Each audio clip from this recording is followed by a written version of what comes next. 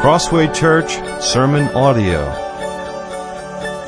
This is the third now and final sermon in the sermon series that we've been in, The Sweet Sorrow of Repentance. And we've been examining this much-needed topic. This topic of repentance. These past 2 weeks, Peter and Steve have taken us to the nature of repentance. What is true biblical repentance? They've shown us what is the need for human repentance. What is the need? And they've also shown us the who of repentance and the why of the repentance that we're called to. And also the how. How repentance brings us relief. It brings us joy. Brings us life. Repentance is the faithful humbling of Jesus' disciples as they put away all the desires and fears that keep them from loving Him and following Him more closely. So repentance is the putting off of the Christian life. It is pushing off those things that threaten our love and our followership to Jesus Christ. This is an ongoing necessity, is it not? This is something you need today. This is something that I need today. Repentance. So who wouldn't want to repent if repentance means that we gain more room in our hearts for the happiness of Jesus Christ while removing unholy, caustic things? Who wouldn't want repentance if that's what it is? My garage is a terrible mess. It's terrible. I constantly am fighting with it. It's filled with stuff that has either no value or little value at all. And somehow it's precious to someone, so that's how it's stuck and remains in a big mass in my garage. Now, if I was offered several pallets piled high with gold ingot, and if I was offered a trailer full of precious stones, what a joy, what a delight it would be to make that garage cleaner and clearer than the day it was even first built. To make space, right? To make clear the way for gold and precious gems. And that is repentance, is it not? This too is repentance. We clear the clutter. We clear the filth of our sinful desires and our fears, our habits, and also our sinful avoidance of things.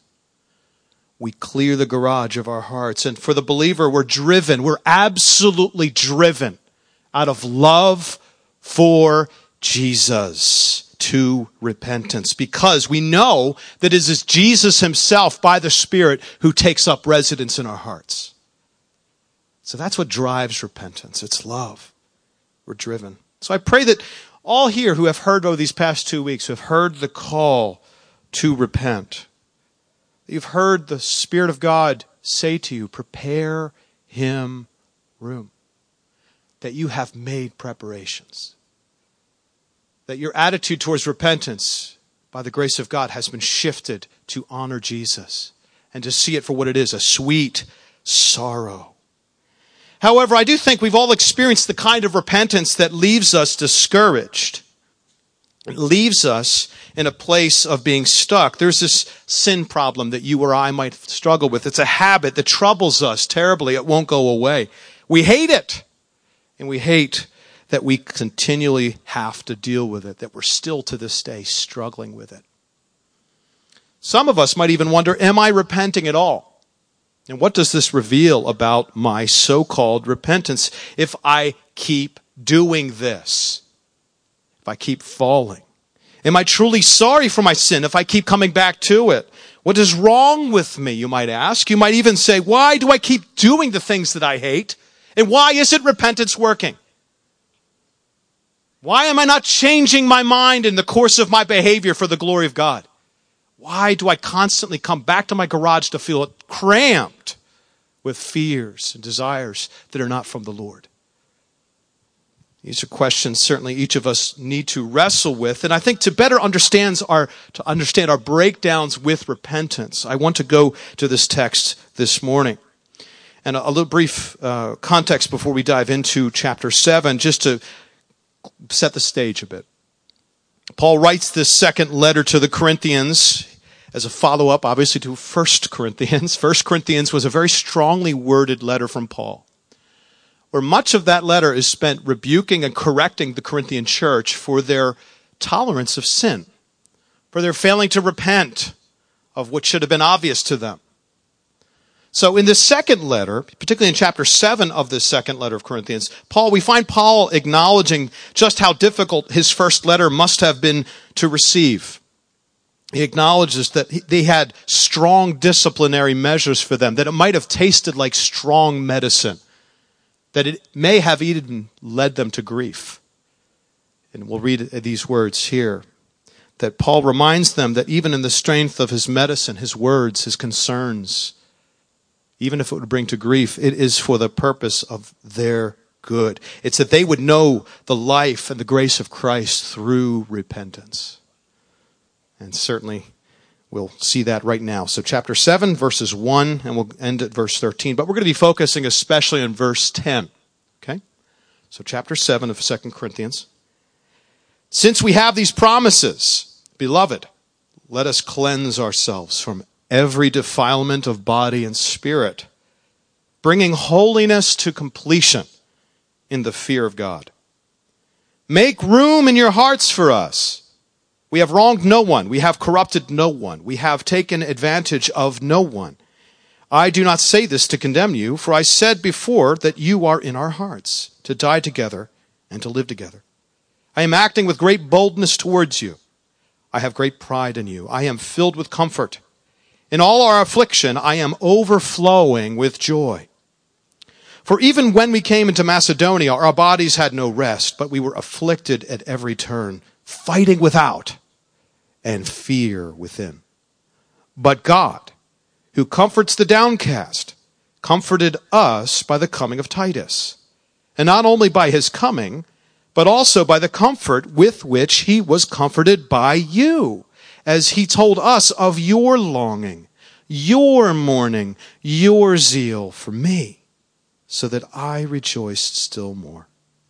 For even if I made you grieve with my letter, I do not regret it, though I did regret it, for I see that the letter grieved you, though only for a while.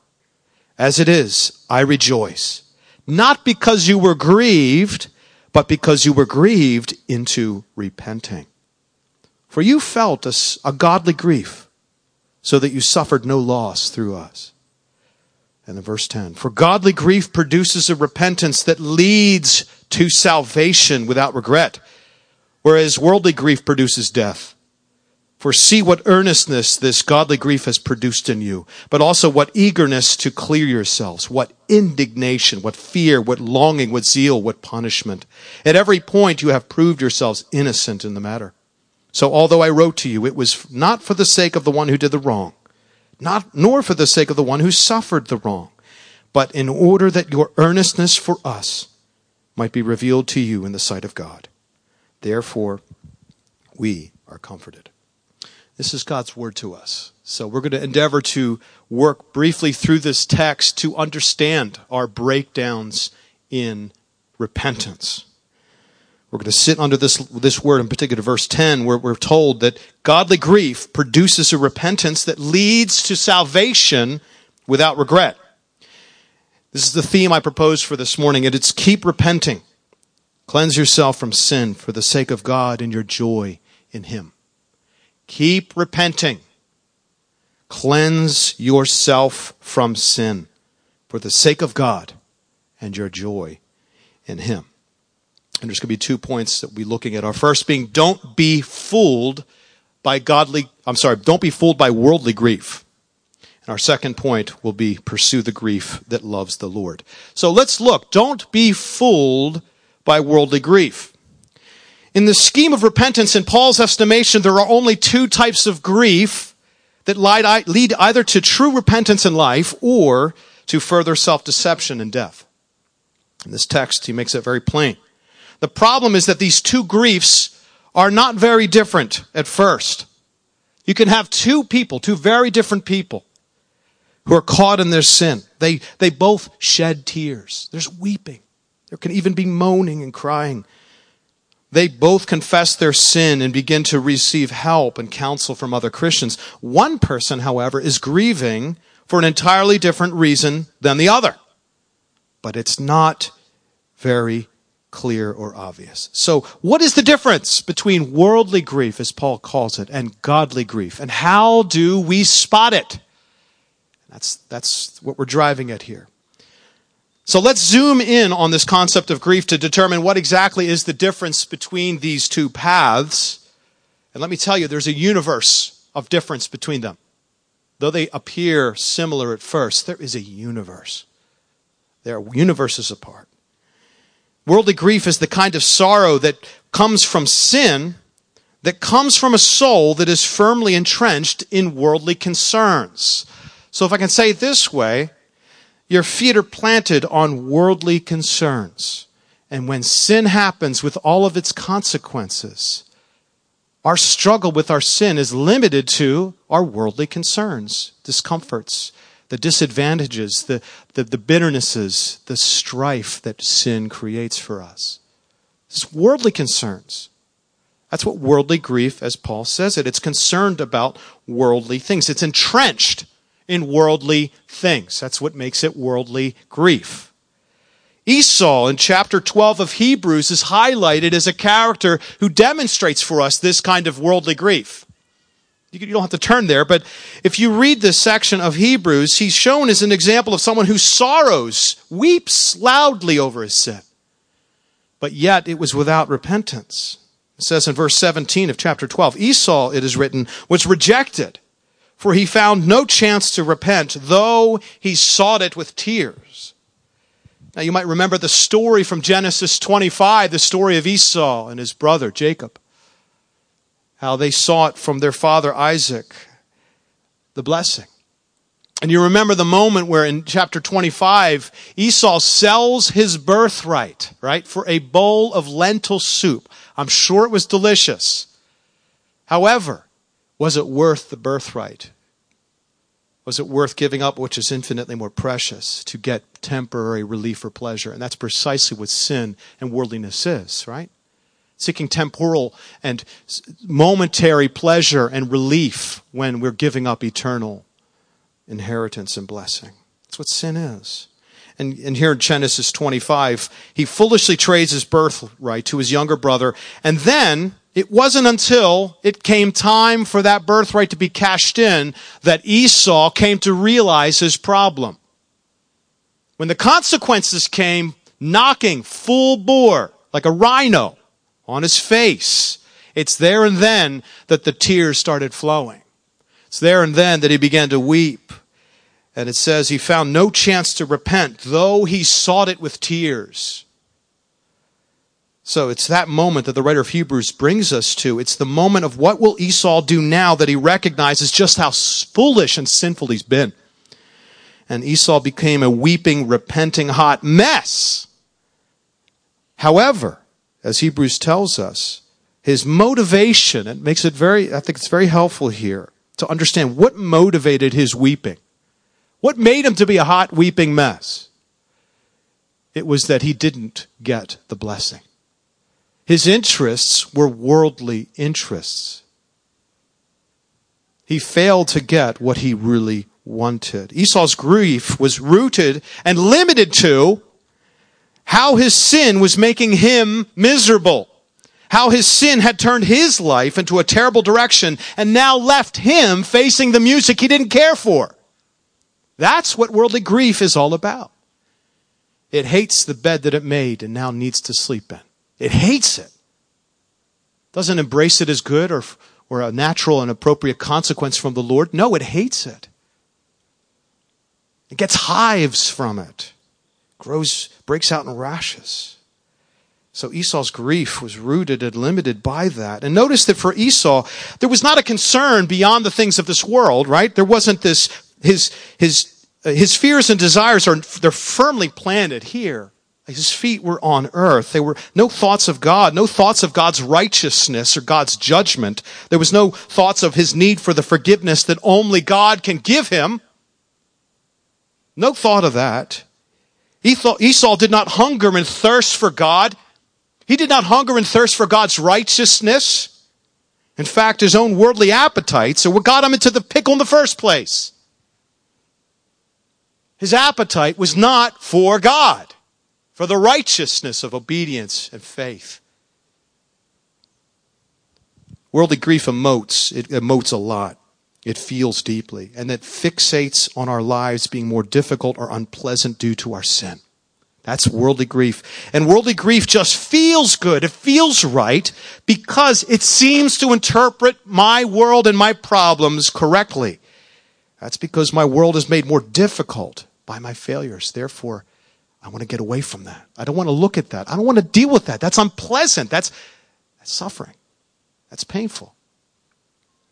So worldly grief seems to interpret it correctly, and I end up loathing the fact that I'm being expected to do something about this hot mess that I've created, this forest fire that I've started. It's just too hard. I can't do it. So I just loop around the whole problem instead of making progress, feeling sorry for myself. And there lies the nugget, the kernel of worldly grief. It's self. Who are we sorry for when we are tripping over our sin in worldly grief? You are sorry for self, just as Esau was sorry for himself. And that is not the sweet sorrow of repentance. There is no heavenly Father in worldly grief who is holy and calls us to be holy as he is. There is no victorious Savior in worldly grief who spilled his blood to make way of forgiveness, make a way that we might be reconciled to our Holy Father. There is no Holy Spirit in worldly grief who brings all the provision of power and God's grace to actually bring transformation, where I can actually change and grow into the likeness of Jesus Christ. There is none of that in worldly grief. I'm not interested in the pain, the suffering, carrying a cross. I want relief. I want my life to be different. Not interested about the righteousness of God or the gospel that provides the way forward. Worldly grief, for instance, using a couple examples here. Worldly grief says about pornography, I hate this ugly, shameful thing, while refusing to cut off the sources of access. It hates the cycle of shame and feeling dirty, and ultimately its concerns are more to do with the fact that it makes life more shameful for the sinner than it does about dishonoring a holy God. That's where worldly grief gets stuck. Chapter 7, verse 1, you can turn there again, the chapter where Paul says this, since we have these promises, beloved, let us cleanse ourselves from every defilement of body and spirit, bringing holiness to completion in the fear of God. That is not worldly grief. The fear of God drives something far deeper to a far sweeter place. Sweet sorrow, repentance. So worldly grief feels hopelessly stuck. Another instance of struggle. It feels stuck in a cycle of overeating, hating the gross feeling of being overweight while continually falling back into sinful patterns. It feels overwhelmed. Worldly grief stops very short in our struggle with our sin. It stops and gets stuck at the point of fear, at the point of shame, self-loathing and despair. That is worldly grief. It is all consumed with a view of how bad yourself is. And at the end of the day, all you're stuck thinking about is self. Self-loathing. You get so angry and filled with rage about the person you've become. And in that, you are not looking to Christ. You're not fearing God. In that, all we can think about is how miserable our lives have become because of sin. That's worldly grief. Worldly grief leads to condemnation, quickly dissolves into bitterness. The overeating doesn't stop, so I become a slave. I hate myself, what I'm becoming. Then that only takes a couple steps before I begin to accuse God for not helping me. That I have tried repenting. Lord, you're not helping me. I'm doing my part. What about yours? Where's the lightning bolt to change me? Where's your grace in that? You can see the bitterness will quickly go to accusation of God. And that's precisely where worldly grief keeps us. It sticks us in the mud, dislodgeable, right? Where we're accusing God. And then we're there, stuck, accusing God. And there we are tempted to simply say, because God doesn't help me, I might as well give in to this sin again. And you're back at the top of the cycle again. Loopity-loop, right? That's a terrible cycle. It's enslaving. It leads to death. Paul tells us that very plainly. Worldly grief leads to death. Godly grief, however, to far better things. So worldly grief moans and cries loudly in despair and bitterness of spirit over the pain and the consequences of my sin. We're like children who loathe our parents' discipline. We fail to see the grace and the love behind their interventions. So worldly grief ends up running away from discipline, hides in this imaginary world of its own making that believes that there are better things that are deserved by them, that they're being prevented from, so they become embittered. And that there's no good or use in enduring hardship. That those things, let's get away, let's avoid, let's escape, let's watch another show, let's do this, let's do that. And again, the cycle continues. Holiness is not desirable nor at all attainable in that view. Jesus is distant and barely engaged, barely present. If anything else, he's present to shake his head, wag his finger. But that is not the truth. That is what the devil's lies and what our own flesh would tell us to keep us in worldly grief. So worldly grief does not lead to repentance. It leads to brokenness, condemnation, and repeating the cycle onward and forever. Worldly grief masquerades as repentance, but lo and behold, it does not. Worldly, it goes right back into worldly desires of fear. So, with all that being said, boy, that's some hard stuff, isn't it? With all that being said, let us press on to better grief. And praise God that there's an alternative to that. There's life, there's hope, there's love, there's transformation. There is power, as we sing, in the blood of Jesus that actually results in you taking steps of repentance and godly sorrow. And let's look to that. Pursue the grief. Our second point, pursue the grief that loves the Lord. So let's put aside the grief that just grieves over self and suffering. And rather, let's pursue the grief that loves the Lord. And as much as the worldly grief pretends to be repentance, it's about as insincere and self-promoting as a politician who needs to apologize a couple weeks before November 3. That's worldly grief at its best. It'll take responsibility for something, but it's for the wrong purpose. Godly grief, on the other hand, is of a very different sort. There's no masquerading here. No, it's just pure, it's sweet, it's sorrowful repentance that actually produces something good, actually goes somewhere. It has wheels, and it has a highway. It's not a circle. No, it goes somewhere, and it goes somewhere beautiful. Let's look again, verse 10. Look with me. God's words. For godly grief produces a repentance that leads to salvation without regret. Just let that ring out in your mind and your heart right now. The kind of grief that would lead a soul to have no regret, to be filled with the joy of salvation and freedom that Jesus promises us. Oh, that's a sweet, sweet sorrow. May the Lord give it to us, that kind of repentance. There's no insincerity in godly grief. There's no weeping over the hardship of consequences and failures. Much differently, it produces a repentance that leads to salvation without regret. This is the gold ingot that was promised to us, that we must make room for.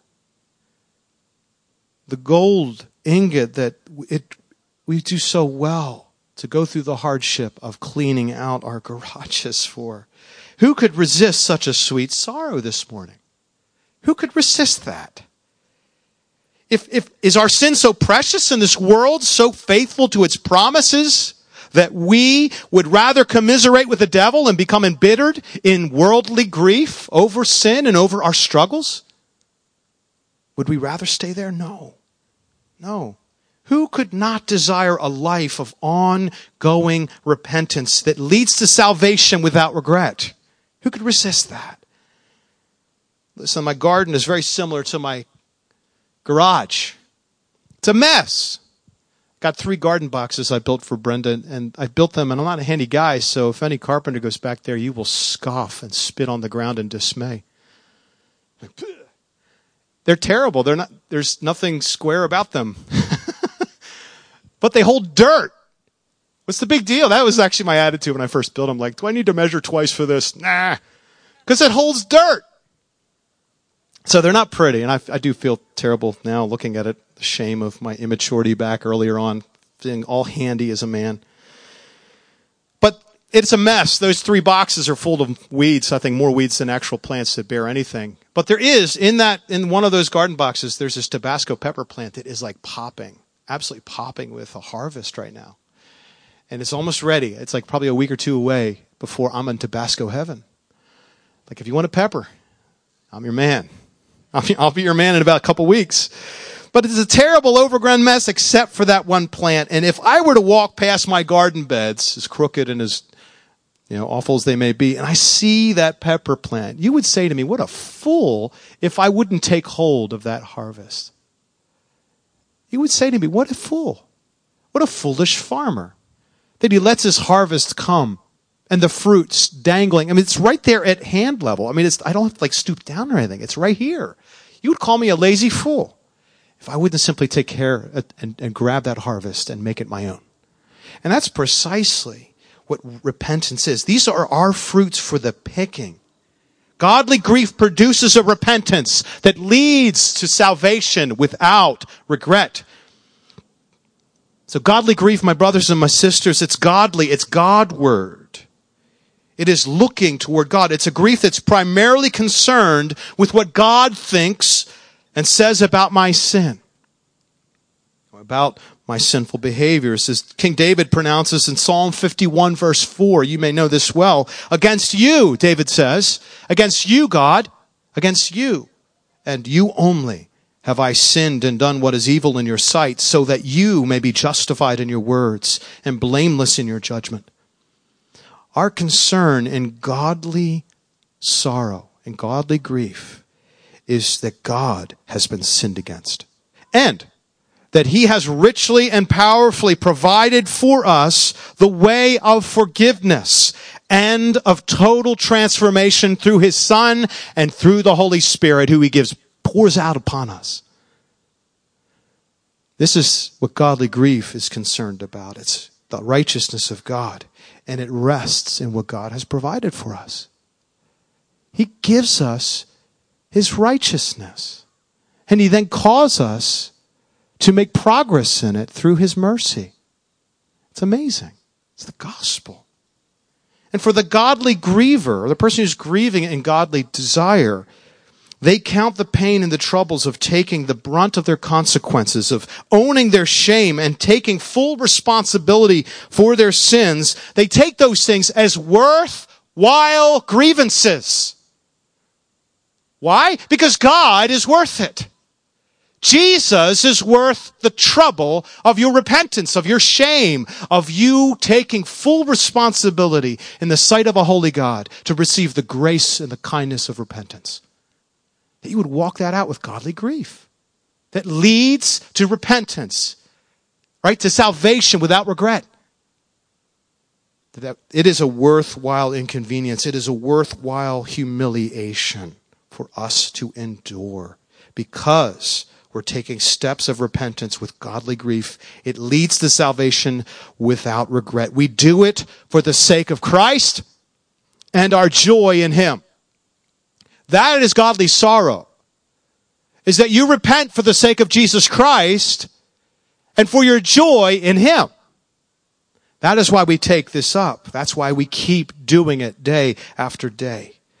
So the shame of confession and humiliation before God, looking at the awful truth about ourselves and our sinful fears and desires, or our temptation to avoid things, it's that freedom and the path to greater joy in Jesus Christ that is represented in our repentance. Godly grief, bringing holiness to completion in the fear of God. Godly grief is the path of no regret, no condemnation, no lack of resource from God, no lack of mercy, and no lack of pardon for sin. No, God has promised if we confess our sins, He is faithful and just to forgive us and to cleanse us of all unrighteousness. That's 1 John 1:9. If we walk in the confession, the repentance of our sins and godly grief, God will meet us. He will not oppose us. So I must ask you, how are you repenting? What is your repentance like? Like when you ask the Lord for forgiveness, what does that sound like in your heart? What are you asking for? And why? What motivates you in those moments? Are you repenting often, even daily, of your sins? How sincere is your grief before God? Would your loved ones know you to be someone who easily repents and makes wrongs right when you have sinned against them? Or are you someone who never brings it up again? What do you say whenever you're caught in sin? You can easily spot godly grief because it's primarily concerned with God. It takes very seriously the name and righteousness of Jesus Christ, and it is saddened because sin dishonors God. You can easily spot godly grief because it's driven by a hunger and a thirst for righteousness, to make faithful progress in obedience, a desire to know and to love Jesus more, and to be made more in His likeness, to bear actual fruit and replace the awful worldly desires with righteous ones. You can easily spot godly grief because it animates and empowers our progress. It leads to the desire to fulfill our responsibilities, not put them off. Worldly grief leads to the kind of giving up. It leads to wallowing in sorrow and becoming unmotivated. Those are signs of worldly grief. The sign of godly grief is we're animated, empowered. You can easily spot godly grief because it pursues reconciliation with the Lord and with other people. Immediately, as quickly as possible. It doesn't settle with ceasefire treaties. It doesn't try to escape the problem. It doesn't go about strategizing how to avoid this person. No. The godly sorrow, godly grief rushes into the fire that it started. Worldly grief escapes the fires. It runs off. It fears them. It fears that it'll kill them. Godly grief recognizes, actually, that fire will actually help me, will actually grow me.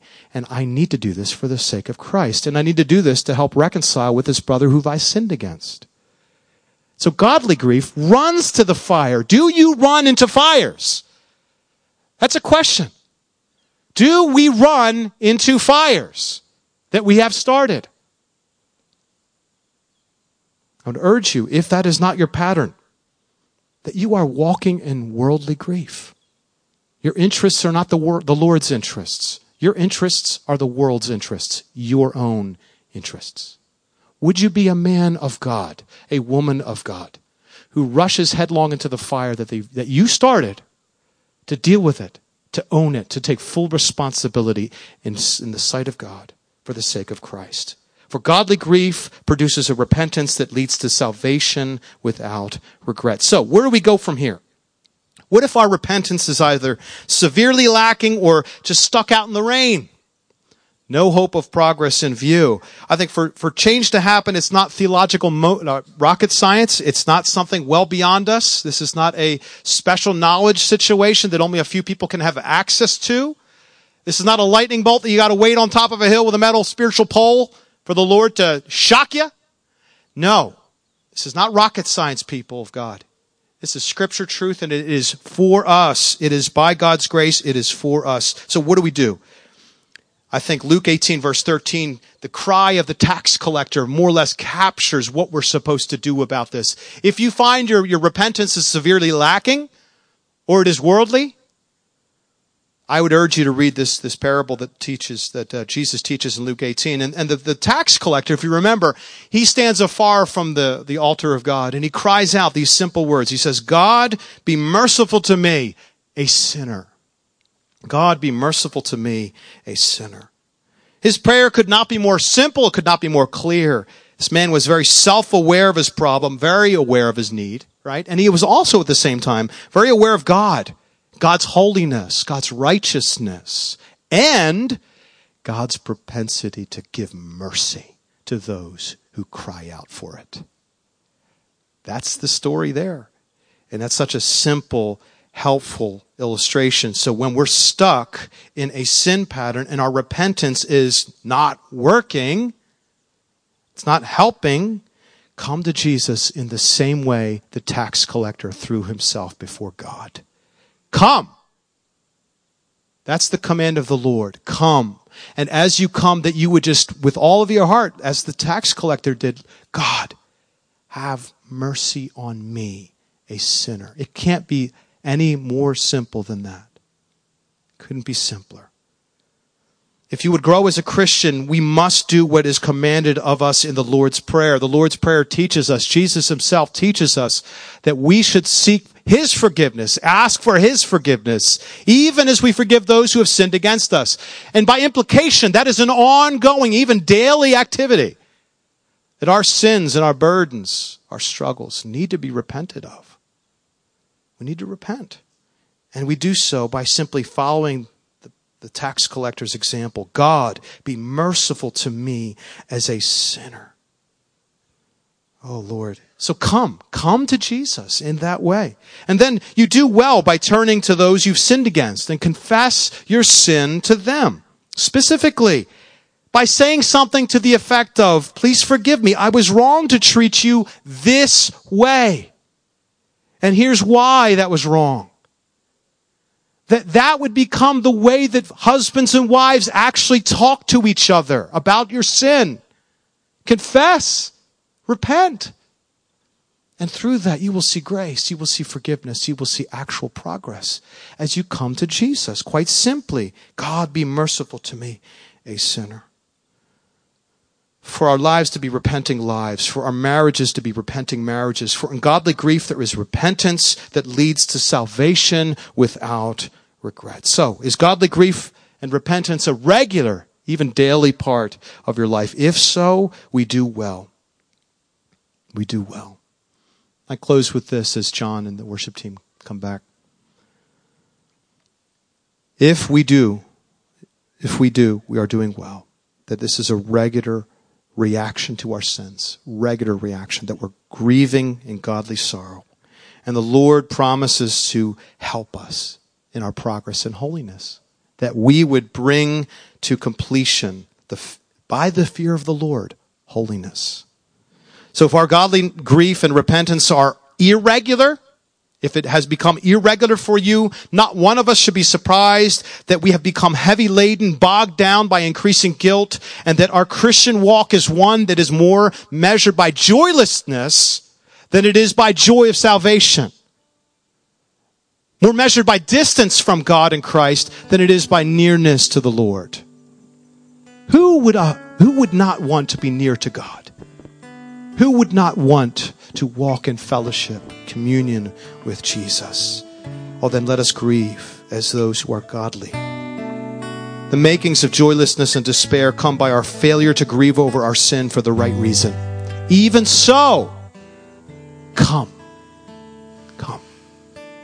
That's the command of Jesus in Matthew chapter 11, verses 28 through 30. Come to me, all you who labor and are heavy laden, and I will give you rest.